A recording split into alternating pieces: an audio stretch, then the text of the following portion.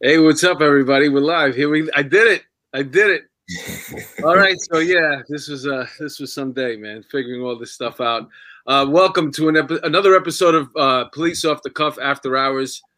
My name is Mark DeMeo. I'm your host. Bill is on a vacation tonight with his family. We hope that he's having a wonderful time. I've seen some pictures. He looks like he's having a great time. So I was thinking of who I could get in to be a co-host, and I'm a big fan of our co-host tonight. He's got his own podcast. It's called Mike in New Haven. He's what I call a prodigy, and we're very, very happy to have him. What's up, Mike? How are you? I'm doing good. I wouldn't go as far as calling myself a prodigy. If you really knew me, you wouldn't say that. But yes, I'm very honored to be here. Big fan of the podcast, and what blast this is going to be. Yeah, and this is a special episode because I haven't seen my friend here. I think it's 29 years in person. Maybe we bumped into each other once. I don't know. Maybe. But thank God for social media, by the way. Yeah, right. We went to the police academy together. We were part of the largest group of recruits getting sworn in Brooklyn Tech. And at Madison Square Garden, where we graduated, I think it was a little less than 3,000. Yeah. Go figure. We were in the same company together. So we went through the academy together in company 9255. He went on to be a detective with the NYPD. He worked in narcotics. He was actually a canine detective. And he's here with us tonight. What's up, Paul Zito? How are you? What's going on, Mark? How are you, buddy? Mike, how are you, buddy? Doing well, man. Can't complain. All right. It's really good to see you, man. I'm very excited, brother. I mean, I've seen you doing your comedy skits and stuff like that. And, you know, I'm a follower of you and I watch the show all the time.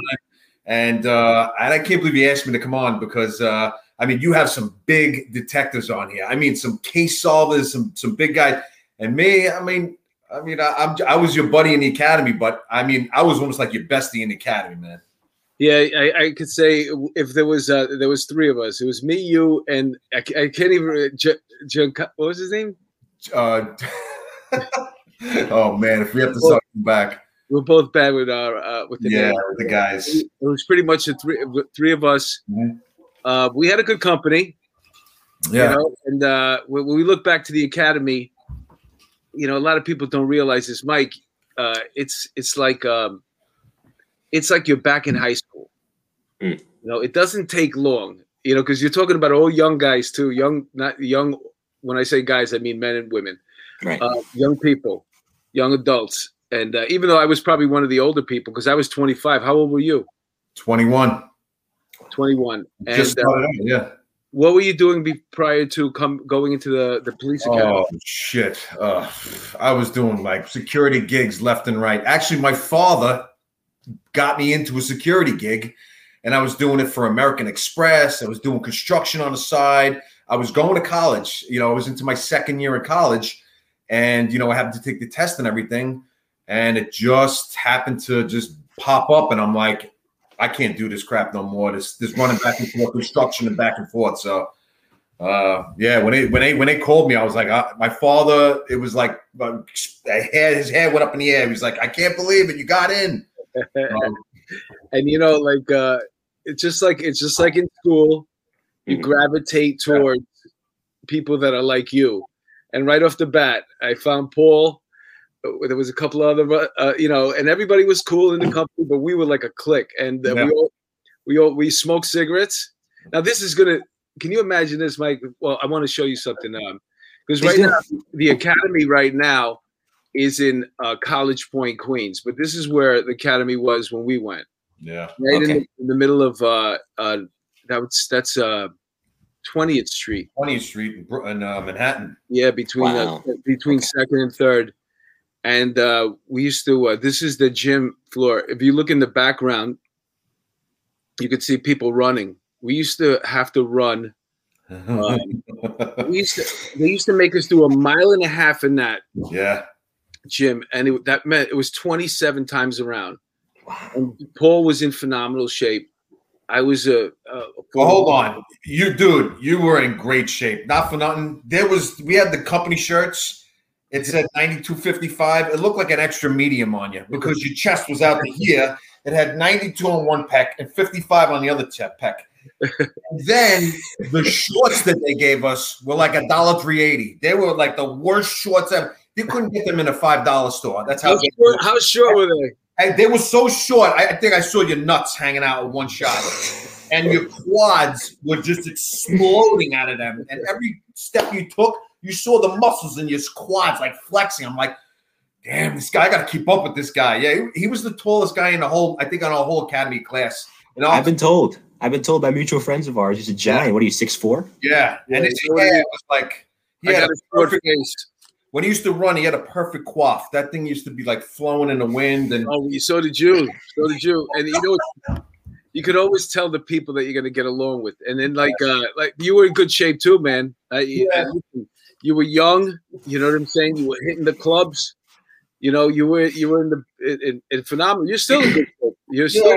I still try to keep in good shape. You know what I mean? If you know, it's only when you get older everything starts falling down on you. You know, so you got to keep in shape. Whatever. You got to stay on top of it. Right. You're not going to be like that forever, Mike. No. You're not talking to Mike right now because you know he's. Look at the smile on that kid. He's going to be a star. So anyway, you know what I used to like to do in the academy? I used to like to fuck with people because that's what I do. I still do it now. That's my job. And when we used to start the run, when we got into the academy. So mind you, there's 3,000 recruits, right? So they got to split it into A, B, and C companies. We're all coming in at different times. You're working 7 days a week. You don't even have steady weekends off. The freaking the gym class was packed. The shower room, to take a shower, you had to wait in line, and you didn't even want to bring your towel because it might not be there when you're done. So I would just leave my towel and you just walk naked in the you know, and you just wait in line. Pack us in like that. It was like it was one squared room, and they're like, all right, it was dark, and they go, this is the shower. You go to the shower, and it was like 30 of us in the shower. And you know you have to bring flip-flops in there because the shit that, you know, guys sweat and all that stuff comes out. It wasn't the greatest place to shower. But let me ask. I mean, do you think that they did that on purpose to toughen you guys up? Yeah, of course. Toughening you guys up? No, what are you going to do? You're going to build separate shower heads for everybody? No, you just throw them in there like animals. Yeah. Let me tell you something, man. I'm sure there's military places where it's 10 times worse than that. You got to shower in a puddle or something like that. But, you know, it was I miss that. I hang out in the shower room at the gym now. It's not the same. You know what it's like to see 300 men coming in and out? Oh. So you're just massaging your shoulder, winking at everybody? Oh, no. Guys used to bend over, pick up their towels. It was a phenomenal amount of hair. I was in there for 45 minutes one day. I stayed for the B company, too. I'm kidding. So, you know what I used to like to do? I used to like to... like I said, I used to like to fuck with people. So we were the first company. So when we started the run, remember, I'm telling you, it's monotonous. It's monotonous. It's a gym. Mm-hmm. So you're basically running around, 27 times. And there was people that were going to drop out every day. Every day. They're called run dropouts. You know, they're happy, whatever. A lot of them just full of shit. They don't want to freaking do it. They go in the middle. They're holding on to their shin. Yeah. You know what I'm saying? They're trying to. There's some people run out for water. It's just a whole scam that's going on there, right? But I used to like to get people out of the run real quick. So as soon as we finished the first lap, I used to yell out, 26 more. Yeah, I remember you. Yeah. I used to yell it out, and then all of a sudden he said it trickle in. By the time I said 24, there was like 6 of us running. Yeah, you had to hear when somebody would yell that out. They'd be like, "Oh!" It was like a crowd. You heard, "Oh!" You know, I used to come in there hungover, do that run first thing in the morning. It was beautiful. Yo, but remember, Mark, there was some times where they changed our schedule up that you had lunch first, and they would rip us back into gym. Yeah, so that was the worst time. You go to the diner and whatever, eat like a big meal or something. You were running 27 times, and you were forget it. The throw ups that you. It was the worst. You see, and the thing is, we're kids too, so we're going out. And I remember we'd go out, and as a company, and we'd go to these bars. Sometimes we'd go to Manhattan. Sometimes we would go in Long Island and meet on the weekends. and it was a really good bonding thing. But at the same time, we had these tests coming up, these exams. And sometimes we probably shouldn't have been out. We should have probably been studying. Yeah. What we used to do was we used to quiz each other at the club. Yeah. We would be drinking and like to do another shot. Be like, all right, so what's this, that, and the other? And then we would always tell Paul, because Paul, you know, it was bad. You know, I used to study with this one guy, and basically he had an apartment, and I was 21. I still lived at home. I was living home with my parents, I think, and he had an apartment, so I used to go to his house, and the guy was a big drinker. So we were drinking 40s. I mean, straight up 40s. I was drinking a 40 of St. Ides while doing the thing. And I was like, we were getting cranked out at the end of, you know, at a half an hour, and I'm like, dude, I can't do this no more. I'm finished. He's like, why are you drinking so much? I said, I'm trying to keep up with you, you know. So it was tough. But I was never a great student. Yeah, I can admit that. I was, I got into the academy, and I was like, please God, let me get through this. I just want to make my father happy, because he's an ex-cop. He was, you know, that's his kid. We all helped each other, though. We all helped each other. We did. And then right before the classes, right before the tests, you know, it's either we were in the cafeteria or something, we're bullshitting.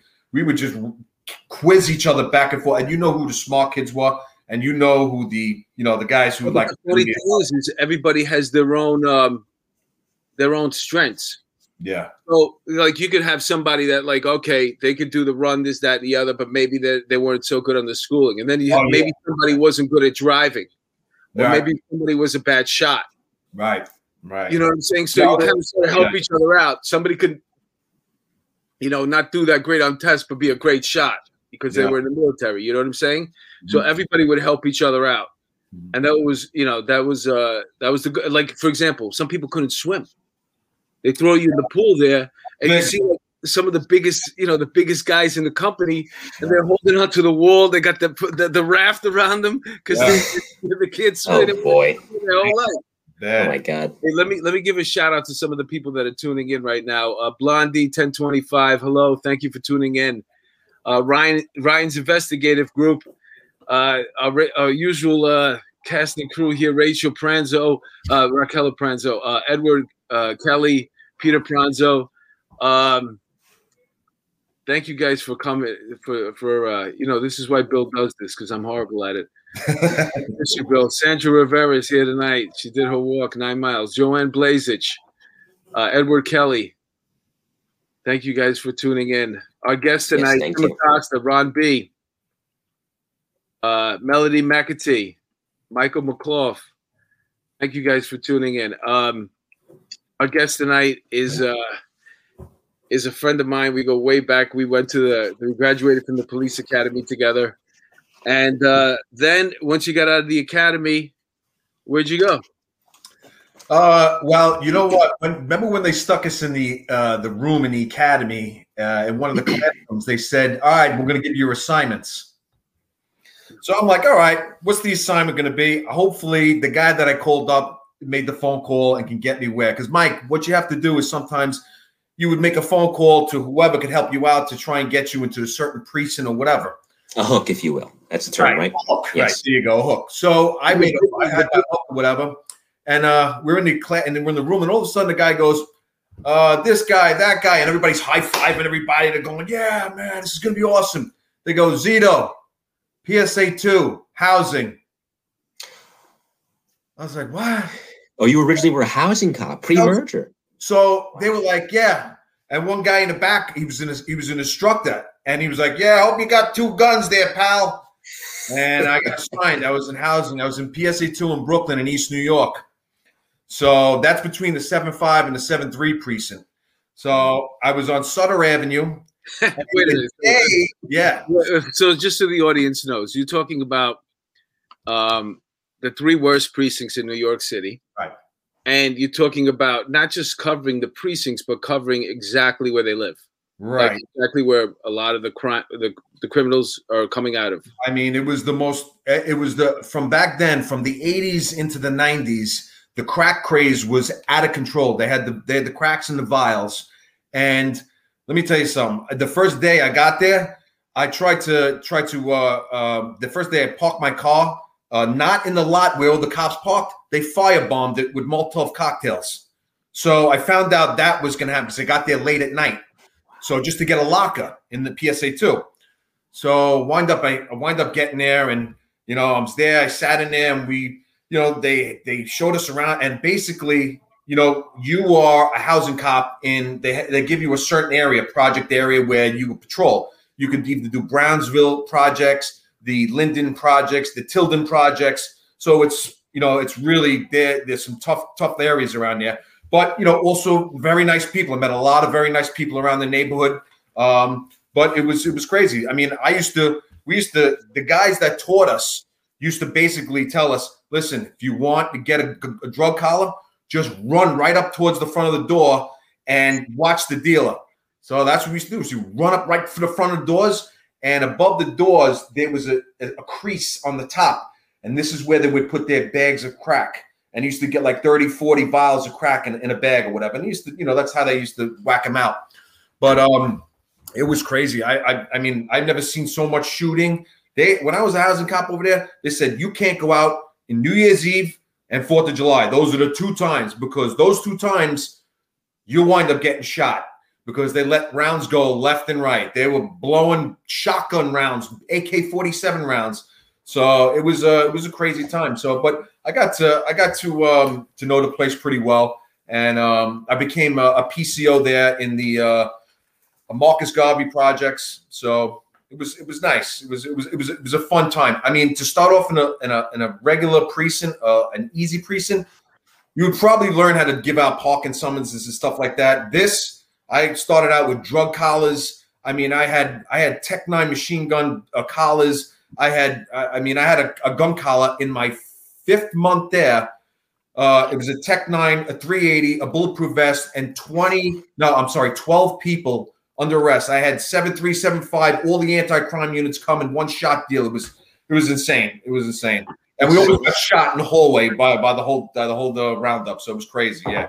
So allow me to ask you this. You were essentially a housing cop during the last hurrah for housing. Of course, the merger happens in 1995, where transit and housing is merged into the NYPD. Right. Some cops liked it because it gave them the chance to advance their careers. Other cops didn't. Were you one of the cops that didn't, or were you on board? Absolutely, Mike. I tell you, the cops that were there were hardcore, good working cops, and they taught the rookies the right way to do things. I mean, I got taught by some really good guys, and they watched your back. I mean, you're in a hardcore place. They watch your back in that place. And I mean, regardless, you had to walk, because back then there was no cars for no cops, no rookies. Yeah, you were walking. I had to walk 6 blocks from the PSA all the way up into whatever project, or if you're lucky, you get a car that'll drop you off near the project, and you would have to walk, 3-4 blocks to get to the record room where you'd have to sign in.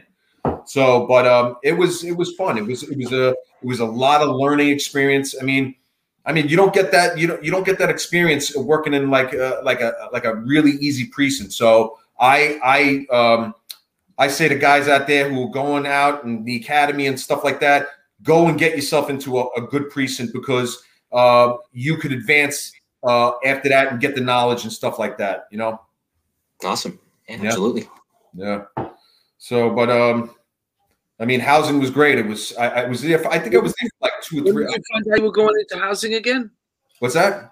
When did you find out you were going into housing? When we get out of the academy, they put us in the room, and they told us, hey, listen, this is where you're going. This is where you're going. They said, Zito, you're going to PSA 2, East New York, and housing. And I didn't even know what that was. I forgot there was city, housing, and transit.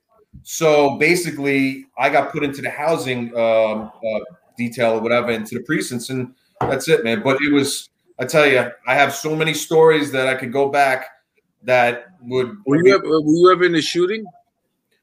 Yeah, I was in a shooting in the when I worked in the after I got out of housing and I lateraled over, I went back into the 6-2 precinct, the easy precinct in Bensonhurst, and it winds up. I was there for about 8 years. And I was doing anti-crime for about 4 years there. And in one scenario, we had a group of guys that were doing robberies. They were robbing Orientals coming off the trains.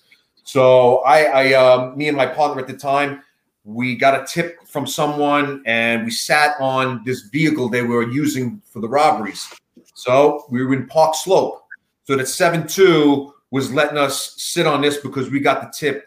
So we were sitting on below the on one of the streets on 48th, and this was 8th Avenue. So they were on top. We were watching the vehicle up on top, and finally they got in. So I'm sitting with my partner, and we're there, and we're going, yeah, what are we having for breakfast? I never been eating this area. So we basically sat in the area, and all of a sudden I said, oh shit, the fucking car's moving. So the car started taking off. We wind up following it, get it down, and made a right turn and hit down on the in one of the lights. And then from there, we came out. We ran out. My partner wound up going on one side, and he grabbed the driver. The driver had a gun on him, so he pulled him out. And then the other driver, he reversed the car, knocked me down, and then smashed into our crime car. And then my partner let a round go into his car because he had a steering wheel with the gun on it, so he had it right with him. So he didn't know who was coming up on him. So basically, he came at me and he tried to crush me up against the cars. So I let like 3 rounds go. He let 2 rounds go through the windshield. And then my partner was like, I don't know, Dirty Harry. He was like, he let about 13 rounds. I was like, that's it, enough. So there was bullets flying down there, but he hit the car a lot. And we wound up getting this guy.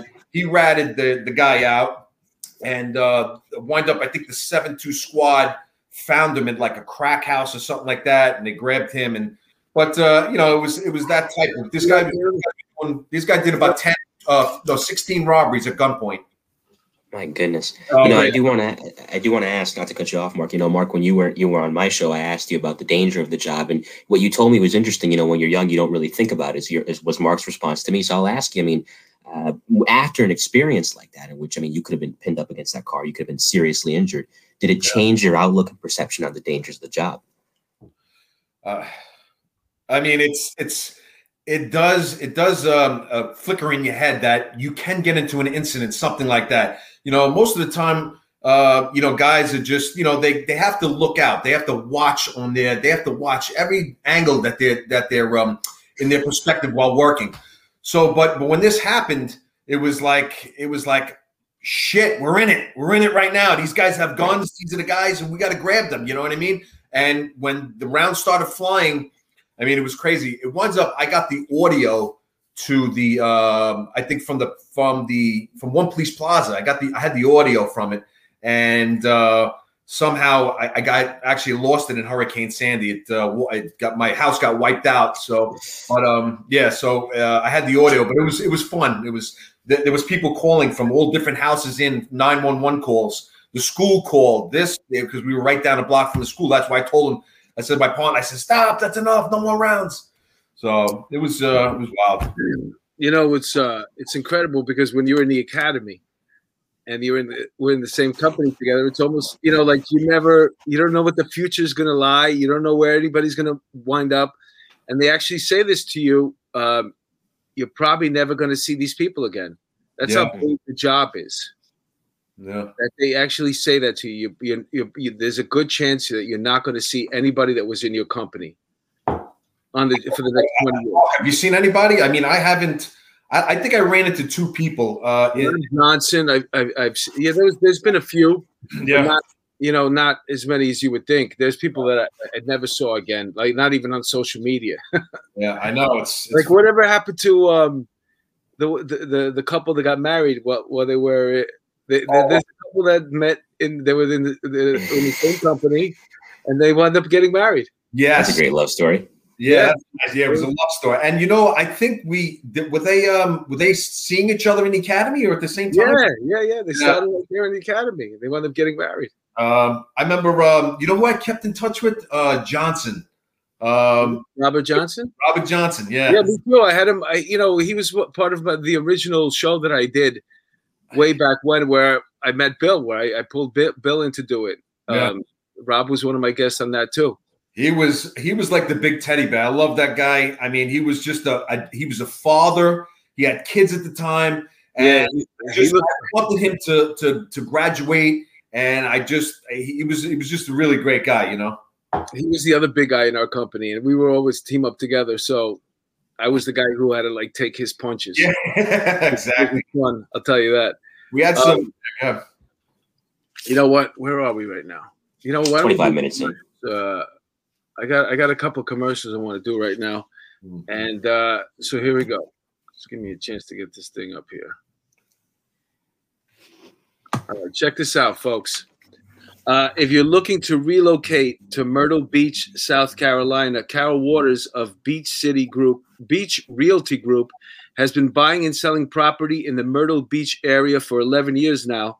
Carol and her husband, Rob Mahone, he's a retired FDNY firefighter and NYPD police officer, work as a team. Carol has a multi-million-dollar producer for the past 10 years. They have great knowledge of all the aspects of the real estate industry. Carol is well known in the Irish community in New York. She worked in Fitzpatrick's Manhattan Hotel for over 20 years, behind the stick. Originally born in the Bronx and brought up in County Mayo, Ireland. Contact Carol Waters for all your real estate needs in the Myrtle Beach area. You'll see it right there. It's Carol Waters Sells MB@gmail.com. And here's the deal, man. I need to get out of New York. No, I'm serious, man. So once again, I'm going to put it up for you folks. And you know exactly what I'm talking about. I don't know if I want to go through another wave of what it used to be here. I'm too old for it. So this is South Carolina is probably some place that I think it's at the top of my list of places I'd go. It's like the 6th borough. The Myrtle Beach area. Yeah, man. Why not? Why not go to some place that's decent? I mean, there's no reason why. Listen, okay, people come to this country for a reason. Because there's opportunity here for a good life. Yeah. People in this country have every right to go to some place to live where there's opportunity for a good life. And sometimes you got to bail out. You know what I'm saying? Sometimes you just got to bail out of where you grew up, where you lived, everything that you know.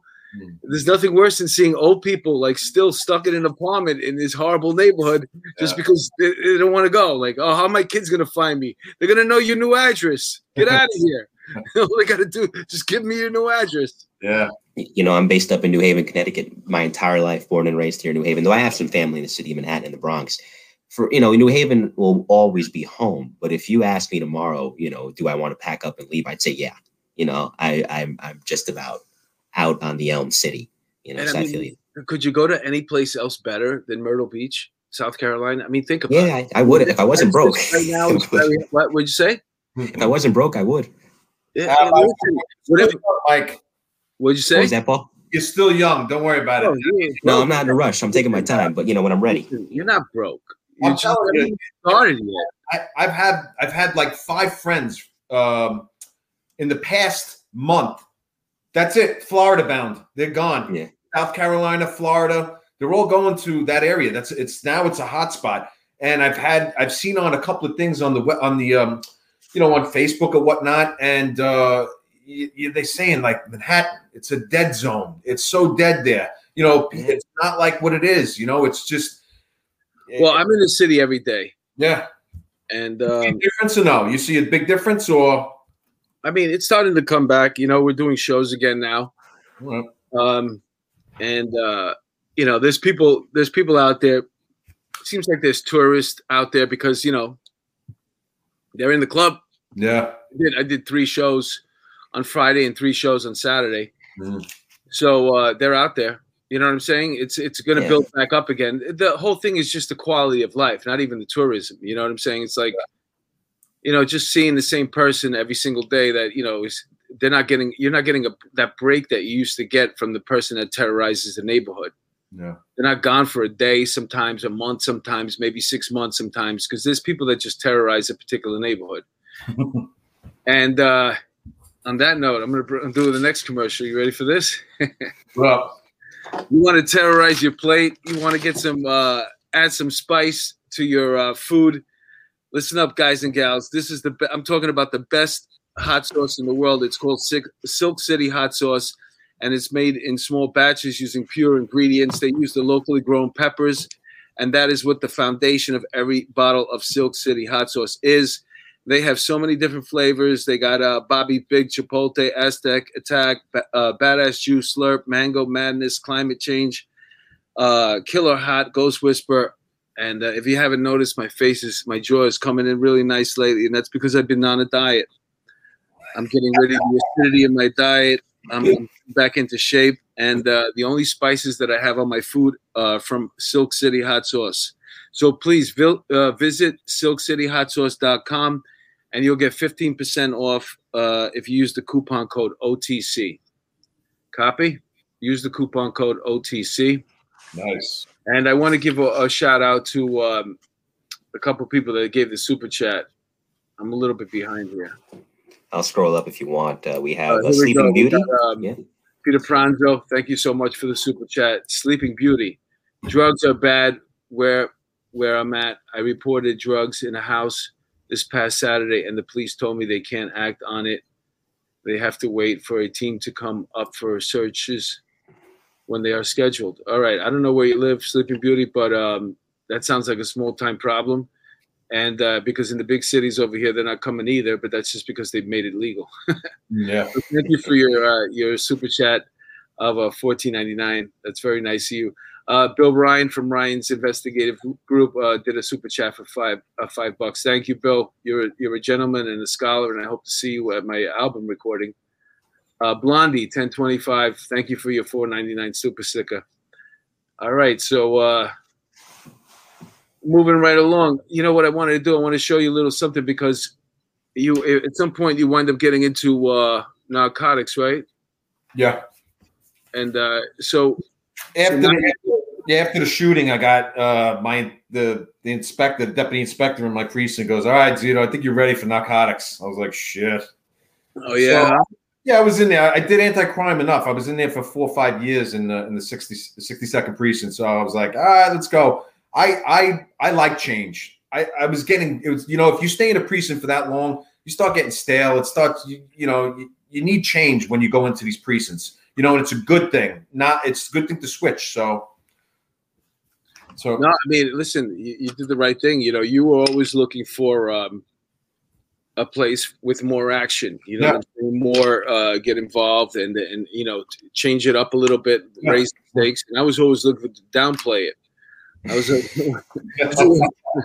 where can we go? We do absolutely nothing.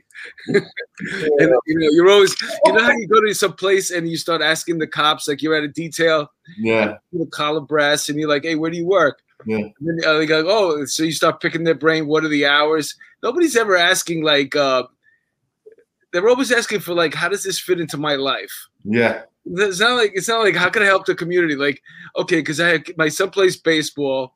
I need to be off during the day, whatever. I need to be off in the afternoon. So that's what your whole life becomes. When you first come out of the academy, you're all gung ho, and then life starts setting in. You pick up a wife. You know what I'm saying? Yeah. There's a couple kids coming, and then the schedule starts changing. You start looking for different things. Yeah.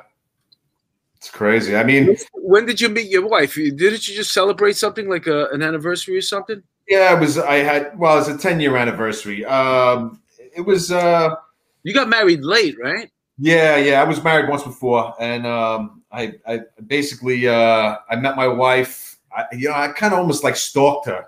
It was. It was. Back then, that was the move back in the day. Yeah. Well, you know what?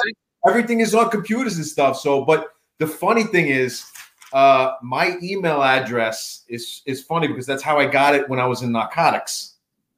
So, and then I met my wife with my email address, and she looked at it. But basically, she was. It's knock knock boom. So it could. If you don't know anything about police work, you could just sound like some type of crazy sex guy. Knock knock boom. That's how I do it. I go knock knock boom. Yeah, I used to, right, Mike. I was the Ram guy on the team for. That doesn't sound good either. I was the Ram guy. If you tell her that, hey, listen, my email address is knock knock boom. And just so you know, I'm the Ram guy out of the group. Yeah, you can't get out of it. If you say Ram guy, you're still in trouble. So, I mean, yeah, I was the Ram guy. So that's how I was thinking of emails back then. And actually, I didn't even have an email. And one of the guys from the teams made it up for me and got me on MySpace back in the day. Oh, yeah. I'm taking it back with that one. Right, Mike. Yeah. So that's when I met my new wife, and I basically saw her in Atlantic City in a we were at a Halloween party on Halloween, and basically I stalked her and I found her page somehow. I don't know. What were you dressed as? I was dressed as, oh man, it was like a rogue FBI, freaking with makeup on. I had all types of mohawk and I was like I don't know. But it was one of those guys, and she was dressed as a, I think it was a cowgirl or something like that. And but I wound up meeting her with that, and we typed for a while on MySpace because I didn't know anything about it. I was like, oh, this is great. I'm typing on MySpace back in the day, and so finally I met her the first time, and she goes, you know what the first time was? I met her the first time at Atlantic City. And then the next time was New Year's Eve. She's like, what are you doing for New Year's Eve? I'm like, I don't know. She's like, why don't you come to Atlantic City? I'm here over here. I'm at one of the clubs. I run down there with a whole bunch of guys. And remember, I was like, I got to meet this girl. And they're like, really? All the way to Atlantic City? We don't even know. I says, I don't care what it is. I'll pay for everybody to get in. So it was $100 a pop. So I paid for 4 guys. So it cost me $400 just to get them inside the club. So I wind up and I run to my girl, and now I gotta say my wife is 9 years younger than me, so I was kind of gray, and I used to die. Already, yeah, I was gray. I mean, she calls me Santa Claus right now. She calls Mohawk. She calls me like the white Mr. T. So is that you're younger than me by a lot? You're by what are you? You're 4 years younger than me. How the hell did you have your hair that dark? I mean, I got it over here. I got it over there. Yeah, you got a tiny bit. I'm gray everywhere. You know what I mean? Yeah, it's just listen. That does it suits you though. Yeah. So basically, I wound up meeting her, and you look like that dude on the dances on the thing. So he's dancing with the girl. When the tinsel falls, and we met each other, tinsel came down. She goes, I don't know if I was kissing tinsel or it was getting in your gray hair and stuff like that. I was like, oh God, I feel so old. She liked it though. She liked it. Yeah, she liked it. You guys look actually like if you had to pick 2 people out that look like they should be together. You know what I'm saying? Like you pair the 2 of you up. You kind of we're a good match. We're a good match. Yeah. It's a good thing. Yeah. So, Mike, any questions for Paul? No, it's just one in a moment. I might be Mike. I'm sorry, I might be talking too much. I don't know. No. I wanted to make it awkward for Mike. Go ahead, Mike. No. Well, don't worry. On a question for in a moment, but at least on a side note, at least she didn't do to you what a girl did to me, and that's give you the wrong number on purpose. That happened to be one time. Well, that's what's going to pay. Don't worry about it, Mike. That every guy growing up, I think that encounters a woman that they're 100% not sure if they got her or they're going to hook up with her. They give them the wrong number. It's an easy. I ended up texting. You're going to be pissed you did that. You're going to be a big star. Thank you. I appreciate that. But but I was going to ask in regards. I've been tinkering around with this in my head throughout our conversation. Dogs are such a pivotal part to police work, and not just in narcotics. You ask a bomb squad detective, dogs are pivotal to that work too. The relationship between canine and handler in police work and any kind of rescue work is very pivotal. So in regards to looking out for the safety of the dog and making sure the dog is well kept, what are the keys and how close does one become with the dog? Yeah, I should, before you start, Paul, I should have, we were going to get that, just so the audience knows. Somehow while you were in narcotics, you wound up getting a dog, right? You'd be canine. Well, let's just start from there, and then we'll do Mike's question. Well, how did you wind up becoming a canine guy? All right, so it was funny because I was doing a search warrant at the time, and I had the case going and stuff like that. We boomed the door and we got in there, and I'm just collecting all the evidence and stuff, and narcotics guys are doing a search or whatever. So all of a sudden, I hear something come up the stairs. So I'm right at the edge of the door in the front. I'm looking around. I hear these squeaky shoes coming up the door. And I hear squeak, squeak. And I'm like, what the hell is that? It sounded like a size 9 Giorgio Brutini patent leather shoes. It winds up, it was an old friend of mine. It was a lieutenant from, he was a sergeant back in the day that worked midnights for me, and he become a lieutenant, and he got the job as lieutenant for Canine Narcotics. So while I finished the search warrant, he's coming up to me and he goes, he sounds like Joe Pesci too. You got to look at him. And he's like, hey, where's Zito? Is he around here? And I'm like, oh, I says, holy shit, what's up, Jimmy? What's going on? He's like, are you done here? I says, yeah, I'm almost finished. We're almost finished with the search warrant. He goes, nah, are you done with narcotics? You done with the this? You come with me. You come with Canine. I was like, holy crap. Because, you know, you start narcotics, and I mean, it's a lot of work. You got CIs, you got cases that throw on your desk every 5 minutes. And then basically, you know, you got to keep working and going out with your team and hustling. You get 12, 13 callers a night. Sometimes my wife told me we weren't home for like 2 days straight sometimes. But in narcotics, I got in and he pulled me in there. So when I got into narcotics, they basically set you up where you have to test out the dogs. The guy from your unit, he's like the trainer. He gets the dogs from the police department. He sends them out. He sends out requests from Arkansas, all over Texas, California, and they bring the dogs in. So now, Mike, when you bring the dogs in, you have to test them out to see if they would wash out. So washing out the dogs was a big part because sometimes the dogs would hit on certain spots. Sometimes one of the canines won't search. Sometimes they were too aggressive. Sometimes they had either injuries or something like that. But, you know, most of the time they were good, but you had to pick out the right one. And I wound up picking out this female. She was a sable shepherd, and she was just the right size. She was about 65 pounds, because when you get into narcotics and you go through those little cracks and searches and stuff like that, you can't have any big dogs. You can't have a giant looking crazy. See, that picture was from there was one of my trainers had a Belgian Malinois. They are hyper, super strong, crazy dogs, and they are very good searchers if they're at narcotics. Now he was search and rescue. He was he had attack in him, bite. He had cadaver in him. So, you know, but my dog just had search and rescue and narcotics trained. So when you get the dog, is that your dog? Yeah, that's Taz. Yeah.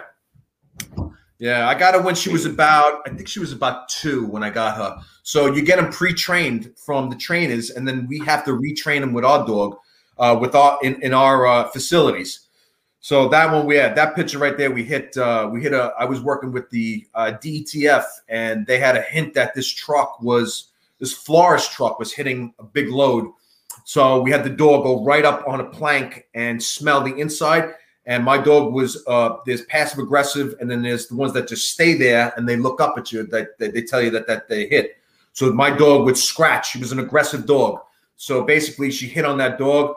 Boom, they hit up. It was like, I think we had about 80 boxes filled with pillowcases filled with weed in it. So it was a nice hit on that one. But basically, Mike, what the dog, when you get them, they get pre-trained, and then you have to really get to know the dog, because the dog looks up at you. He doesn't work with anybody else. He didn't really mend with my children. He was very, very careful with my children, very calm, but he was always looking up to me because I was the handler. I was him. We were partners. And that's how the dog should be. You know what I mean? So with your questions, how close you should be with the dog. Yeah, guys are very close. I mean, ESU guys were right next to us in the Brooklyn Army Terminal. And you guys these are attack dogs. And if you send your dog out to bite, you better make sure you know how to get your dog off that bite, because they could do major damage. So my dog was just narcotics, and that's all. I didn't want her to do anything else. I didn't want no bite, no nothing in her.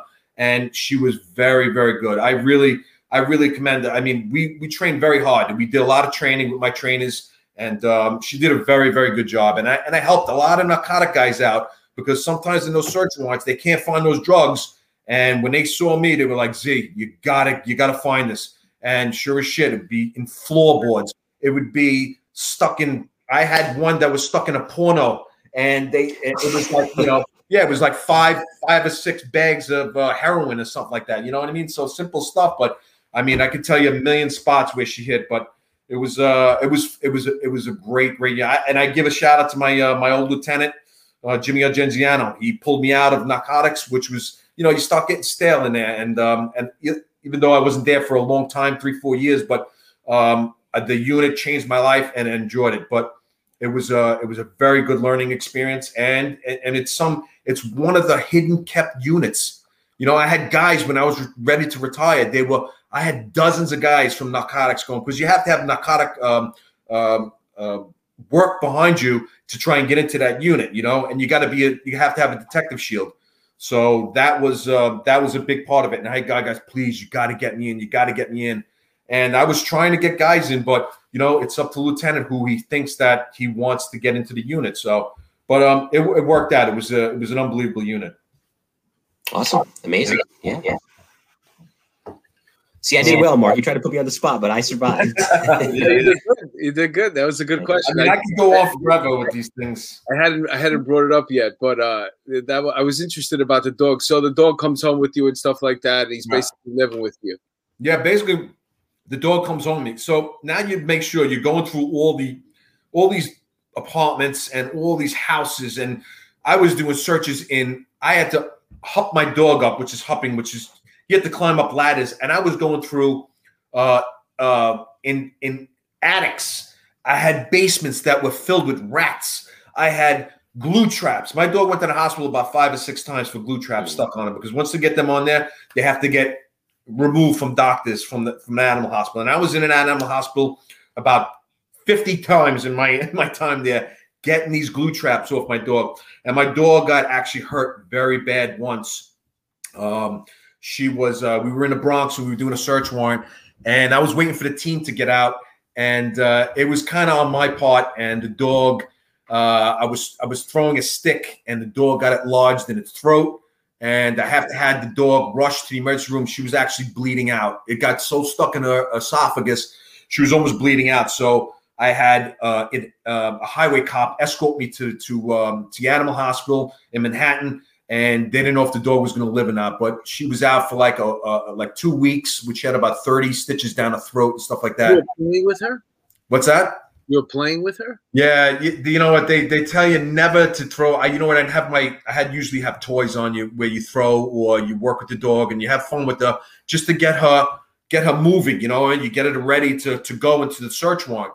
And I wound up throwing a stick, and the stick landed in the dirt. She ran full speed, and it got caught all the way up in her throat. So, yeah. And let me tell you something. The dog, you have to watch out for your dog, because you go into areas. I had cats, 2 cats going. The cats were underneath the bed, underneath the bunk bed, and my dog went for a sniff, and they attacked her. I mean, I never seen so much hair and so much screaming from cats in my life. I was like, holy shit, is my dog going to get cut up and stuff? You know, and that was another trip to the hospital because she got cut up. One of them bit her ear and stuff like that. So, you know, it's just not, you know, you go in for a nice little search and you find a job. No, there's all kinds of shit that's going to happen. I mean, second, you know, Garfield comes out at you.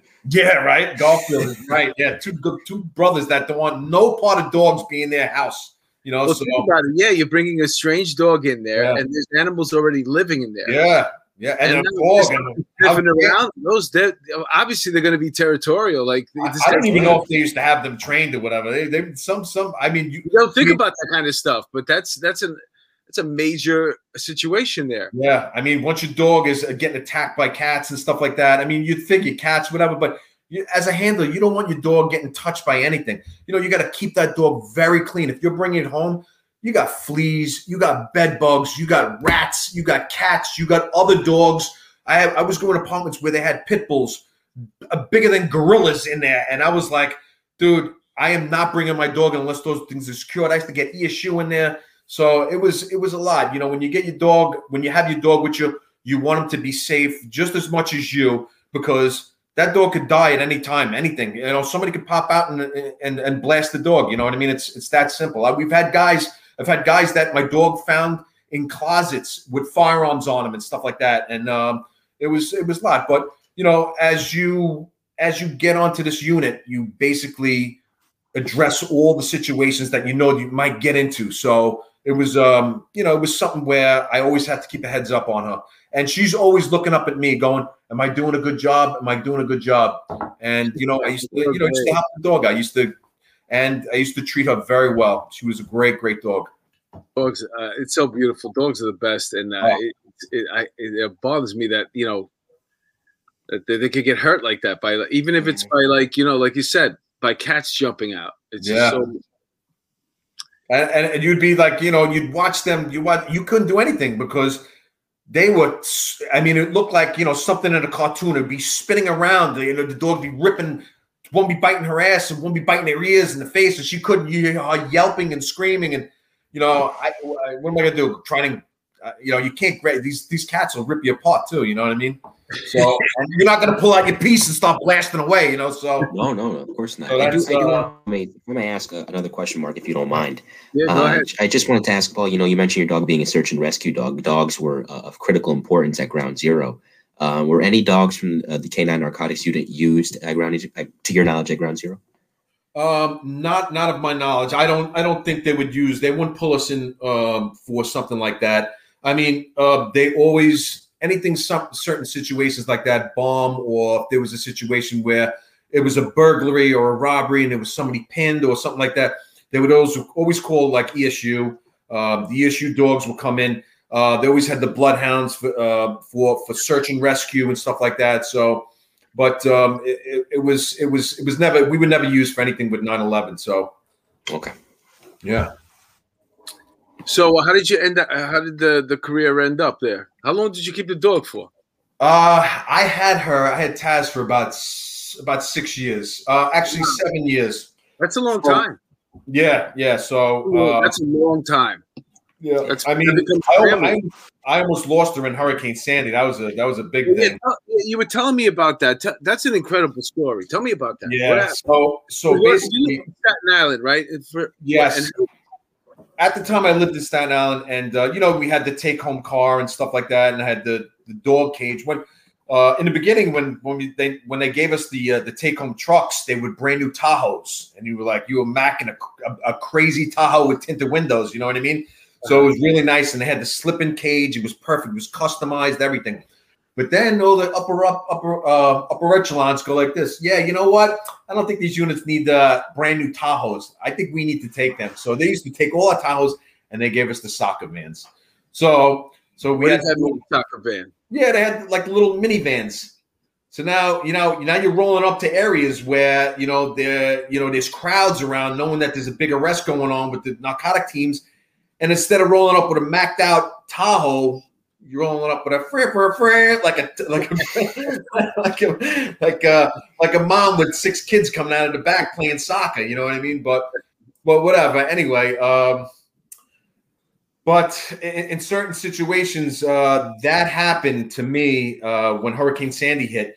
I had the dog at home, and basically I knew it was coming. I lived off the water in Tottenville, which was a block into the water. So my house was here. I had about 5 houses, and then I had the whole water in the beach.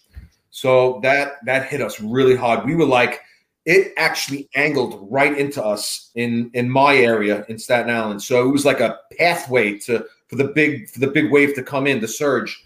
And at the time, I knew it was coming, but I didn't know that it was as bad. They said the hurricane before that was bad, and I had to tack down all my furniture in the backyard and stuff like that. I actually tied it up to my house, and I only got about 4 inches of water in my basement. And this one, when it came, it was insane. It came like a surge. I had 2 people actually die on my block, a father and a daughter. And but in that instance, I had my take-home radio, and when the water came and it surged, it ripped the houses apart. It spun the houses around. It smacked in. My whole front porch got wiped out by a house, and you could hear it was like 90-mile-an-hour winds. I mean, there's 100 stories, 1,000 stories you can hear up there about Hurricane Sandy. But for me, I was in the shootout and stuff like that. I would rather be in like 10 shootouts than see what happened than this happened to me, because It was me, my wife, and my wife was pregnant at the time, and it was my 2-year-old, and we had to get up to the second floor because the water rose so fast that it went through the basement and it sucked everything up into my second floor, and it went into the whole first floor. And then we had to go up into the second floor, and I only had a window outside to see what was going on. It was pitch black. So at the time, I had the dog with me, so I had to bring the dog upstairs with me, my wife and my kid. And so now I put it over the radio, and I had my radio with me, and I said, Central, be advised, this is a retired, off-duty detective. I need a water rescue forthwith. She puts over, I put over the address and everything. She says, be advised, no FD can get down to your location. My friend, who is a 30-year friend of mine that lived around the block with me, and his name is, he was Officer Danny Ricciardi. And he worked out of the 123 precinct, which wasn't too far from me. And at the time, he heard my voice, and he was like, Z, is that you? And I'm like, Dan, I got to get out of here. Dan, you know, the houses are coming down over here. So what he did was, don't worry, we're coming. That was the only thing. That was the last response I heard. And when they got to 3 blocks away from my house, the surge was like 3 feet of water. The FD guys, not to say anything, but they says, if you go down there, I mean, they were looking out for the cops too. They says, if you go down there, you might get killed. It's that bad. So they came on a boat. So they came on a boat, and basically they came down the block as far as they can. The winds were so bad, they got knocked off the boat. They came up to my house. My friend Danny swam up to my railings and basically pulled himself over, and because I had a high porch, and he basically he says, Z, we got to get out of here right now. And I had there was a captain with him, Captain Boccacino, and he commanded his guys to do I think it was like 6 guys that did a line. So we wrapped my son up in a blanket. I grabbed my wife, who was pregnant at the time. She was like 7 months pregnant, and I threw my guns and whatever thing in the backpack. And we jumped off the porch, and we started swimming out of the water, through houses, we went over actually over roofs, cars. I had a restaurant that was around the block from me. All the furniture and everything was in the middle. There was trees down. There was everything in the middle. So it was very tough to get out of there. And finally, he got us out of there. We got us like 2 blocks away, and you could finally, you know, hold on to the cars and walk out. And from there, we got out. They did the rescue, and then I'm going, shit, I got to go back for the fucking dog. I cannot leave her there. If that house comes down, I will feel bad. I would feel like the worst person. So my wife's like, you can't go back there. You can't go back. I says, I got to go back to the dog. He's my partner. So what I did was I went back with a bunch of guys, but they couldn't get to my area because there was so many trees. It was so frayed that I had to get through trees to get to the house. I mean, they used big, giant bulldozers to get to clean out the block when the water subsided. That's how much debris was on the block. So I got the dog, and the hardest part for me was holding the dog, because the dog, I don't think she could have swam out of there, because it was like actually waves. So I had to hold her up and swim with her and get her to certain spots where I had to climb onto roofs. And I actually put a harness on her to make sure I could grab her by the waist. And I was just trying to hop her up and pull her up on certain roofs, over cars, over trees, through all kinds of furniture. It was insane. So I finally got her out of there, and it was like one of the craziest nights. I told my wife, she goes, "Are we gonna die?" I says, "I don't know." I says, "We might die in this. This is the worst I've ever seen it." So it was a crazy, crazy experience. And you know, thank God I got the dog out of there too, because if I would have left her, you know, it's just like leaving your baby behind. You know, that's how close we are. So telling you, when you're telling that story, I'm glad you guys are okay. I legit had chills running down my spine as you were telling that story. I can't even imagine. I'm so sorry that happened. Yeah. You know what? You earned it, man. You got a 12-step woman gave us a $9.99 super chat on that. So that was a phenomenal. You had me. Tim Acosta gave us a $10 super chat. Oh, nice. Man, what a story. 12-step woman, $1.99 super sticker. So thank you, everybody who's tuning in, man. That was a riveting story, because the thing is, obviously you can't experience what it's like to be in that type of peril if you're not in that area. We hear stories about different parts of the country where this kind of stuff is common. Yeah. Everybody has to deal with something. You know what I'm saying? It's kind of hard to find the perfect place in this country where there's no tornadoes, there's no hurricane season, there's no winter, where it's like Eden, and everybody has to deal with something. Unfortunately, we have to deal with winter here, and you had to deal with a hurricane. Yeah. That was my first. I mean, Irene down here in the tri-state, we all live in the tri-state area, of course, for now, until Mark moves out to Carolina. But, down here in New Haven, Connecticut, we have a big tree in front of my house. And my grandfather, who was 75 at the time, he came and stayed with us for safety purposes. And I remember it's kind of like that line in Enter Sandman by Metallica, sleep with one eye open. And so I was that entire night, because I heard the trees coming down the street, and I just kept wondering, is that tree out front going to come down? It was, it pales in comparison to what you went through. But yeah, that was by far the scariest thing. You know what, Mike? You still think about in the back of your mind, and that's the hurricane, and so that could definitely happen. They say, like, you get up to 85, 90 mile an hour winds. That tree could have just accidentally just topped over onto the house and stuff like that. So that's how it was. It was like every 5 minutes I was wondering, is the house going to go down? Is this tree going to collapse onto mine? Is there another house that's going to crash into my house? You know what I mean? So what happened after that? I mean, did you get to move back into that house? Or no, I actually because it moved the foundation in the house. So it was you could I have a photo of it, but it's tilted sideways. The whole inside of the house was demolished. The whole first floor, all the floorboards were all watered up and everything. And you know what? I've been on that block for it was quite a few years. I was on that block for about 6 or 7 years, and basically every hurricane, I got to shit my pants and worry and I just put a brand new in-ground pool in there, and I got to worry if there's going to be another hurricane that's going to come and the water is going to come up towards my house and destroy the block again. So my wife was like, you know what? We ain't doing this again. We're out of here. So we wind up moving to another house. To the Jersey Shore, right? What's that? You end up moving to the Jersey Shore. Yeah. So we wound up moving to another house. Just moved to another shore. To the water, right? Yeah. So seriously, how far away are you from the water right now? No, I'm far.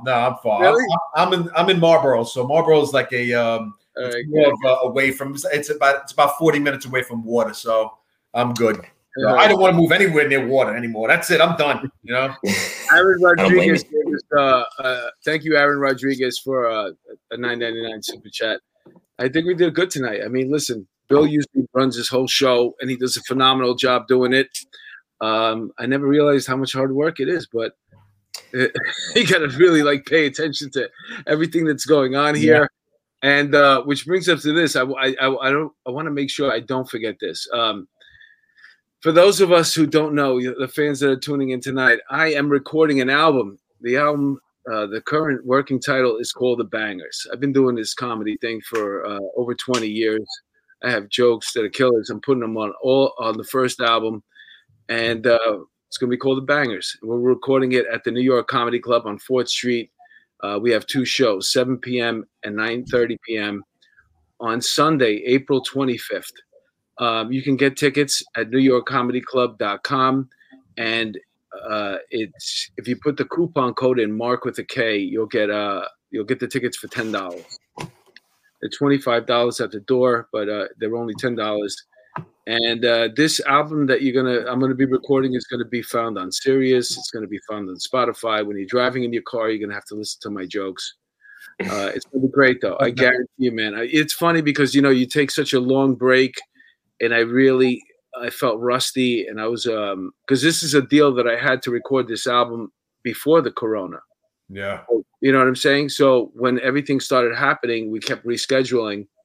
So now, okay, we're gonna do it. And now it's also too, you got to work out a lot, and I'm finally starting to feel like, all right, I'm gonna slap the shit out of these people. That's it, man. If you show up, Hey, Mark, I was wondering if you're gonna grow your hair like there was in that picture. That hair is exciting, brother. Which one is that? Oh, Your that hair. one? That hair was exciting. Oh, love it. Yeah. That was like it kind of so that it grew. It wound up growing out a lot more. Like, and then when it fell down here, it was good. But you know what it is? You get like one good day out of the month. The rest of the month, the rest of the days, I look like Benjamin Franklin. I got to wear a hat. Like the thing is just like because I got curly hair. Like there's a lot of work. The way we rock it right now. Yeah. You know what I'm saying? It's perfect. It's a little bit of touch up in the front. I blow dry the front a little bit, and we're ready to go. Yep, I got you. You know what I'm saying? And you know what I want to do? I want to do a special thing because for our sponsors that bother to. I just want to give them one last thing. So I want to bring it up one more time. If you're thinking about moving out of New York and South Carolina, Myrtle Beach area is something that's been in your head, a possibility. You could do no better than going with Carol Waters. She's got the Beach Realty Group, and she's been selling property over there for 11 years. Both her and her husband, who's a retired FDNY firefighter, work together. He was also on the NYPD. And to me, I don't know if you could do any better than moving over there to Myrtle Beach right now. That's the place to go. So check that out. It's a Carol Waters Sells MB@gmail.com. And don't forget about Silk City Hot Sauce. Yeah. Because they've been with us from the beginning, and they have a great product. And, Paul, whatever happened to the dog?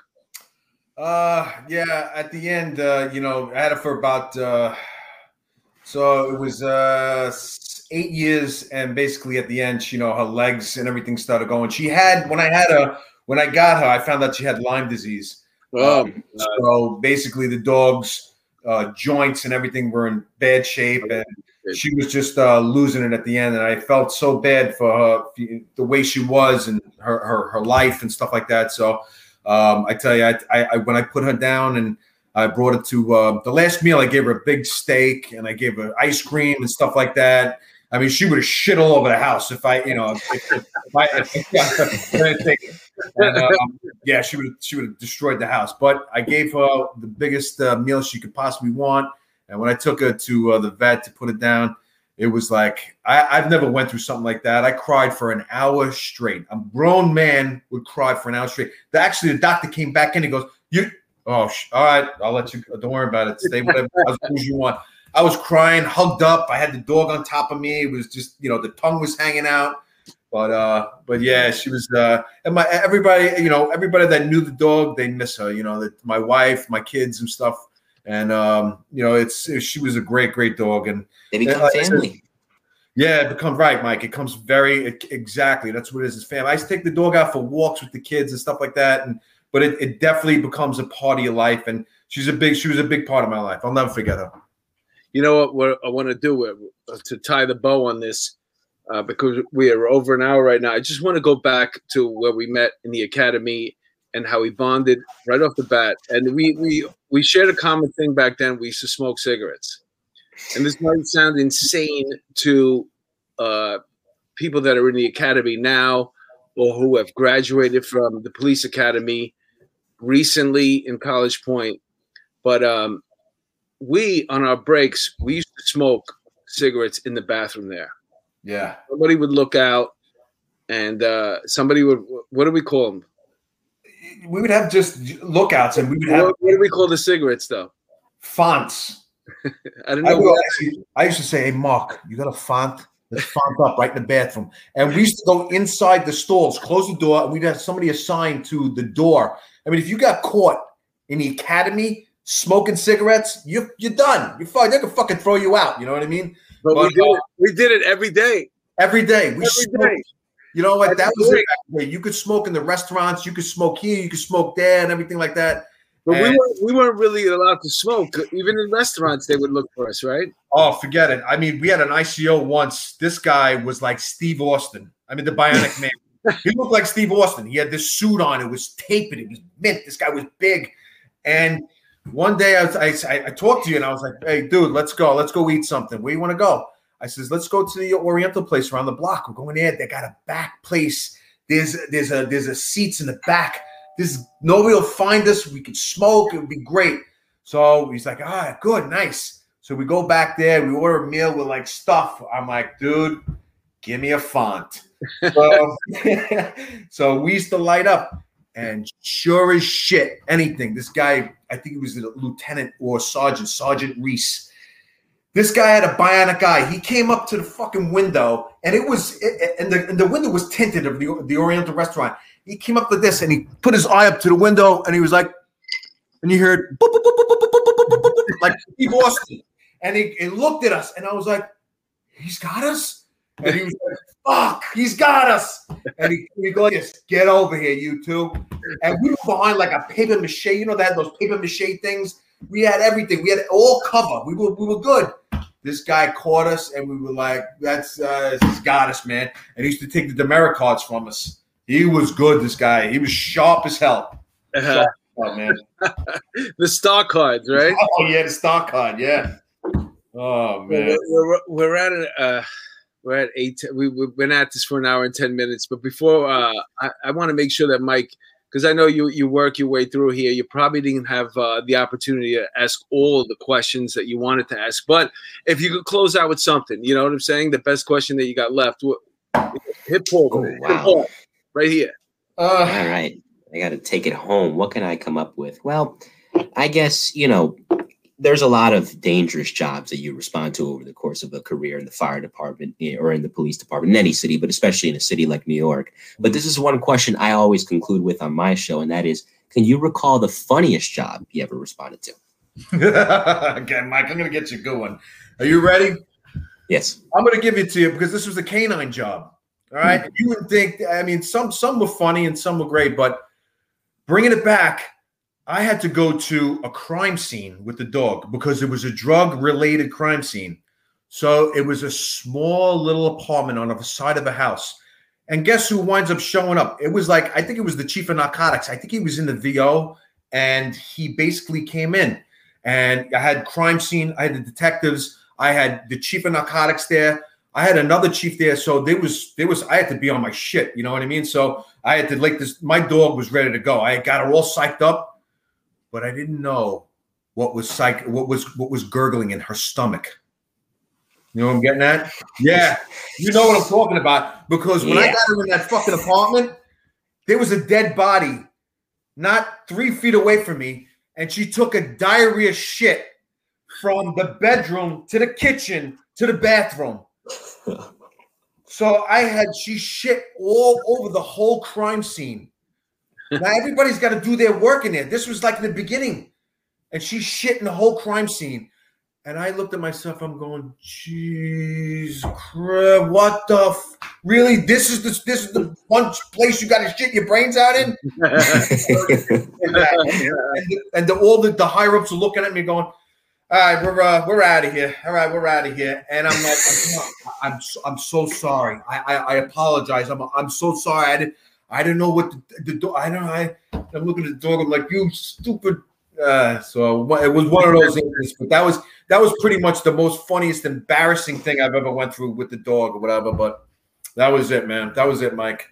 That's it. You know what's good about the way you tell the stories is that because you could tell that you guys with the dog, you had a really good relationship. It wasn't just.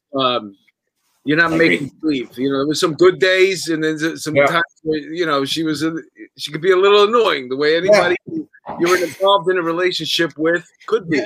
The dog could be off sometimes. The dog could be off, and sometimes she doesn't want to search. She doesn't want to work. You know what I mean? But you as a handler have to get your dog psyched up and ready to work because every job is important. Every search warrant is important because you could be helping out the lead narcotic detective on the case.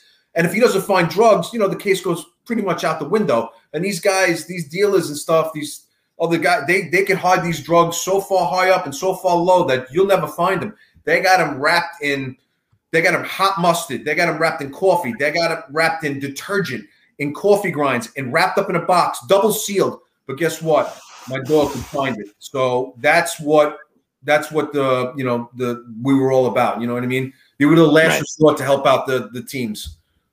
Well, hey, folks, if you enjoyed tonight's episode, we'd appreciate it if you consider joining our Patreon, where you'll find exclusive entertainment from Bill Cannon, my host, and myself. Bill does a true crime show. He just had Tommy Dades on, an incredible detective who's written a book, as well as I'm pretty sure the name is Larry Mazza. Yes. Okay, yeah, who was, he was a Colombo crime family, made guy, and it's an incredible episode, and he does a lot of those incredible episodes, man. He's really kicking ass in that, and those are exclusive on Patreon. I do, I tell stories on there. I do my story time with Mark DeMeo, and I also do one-on-one interviews, and we'd appreciate it if you consider joining our Patreon.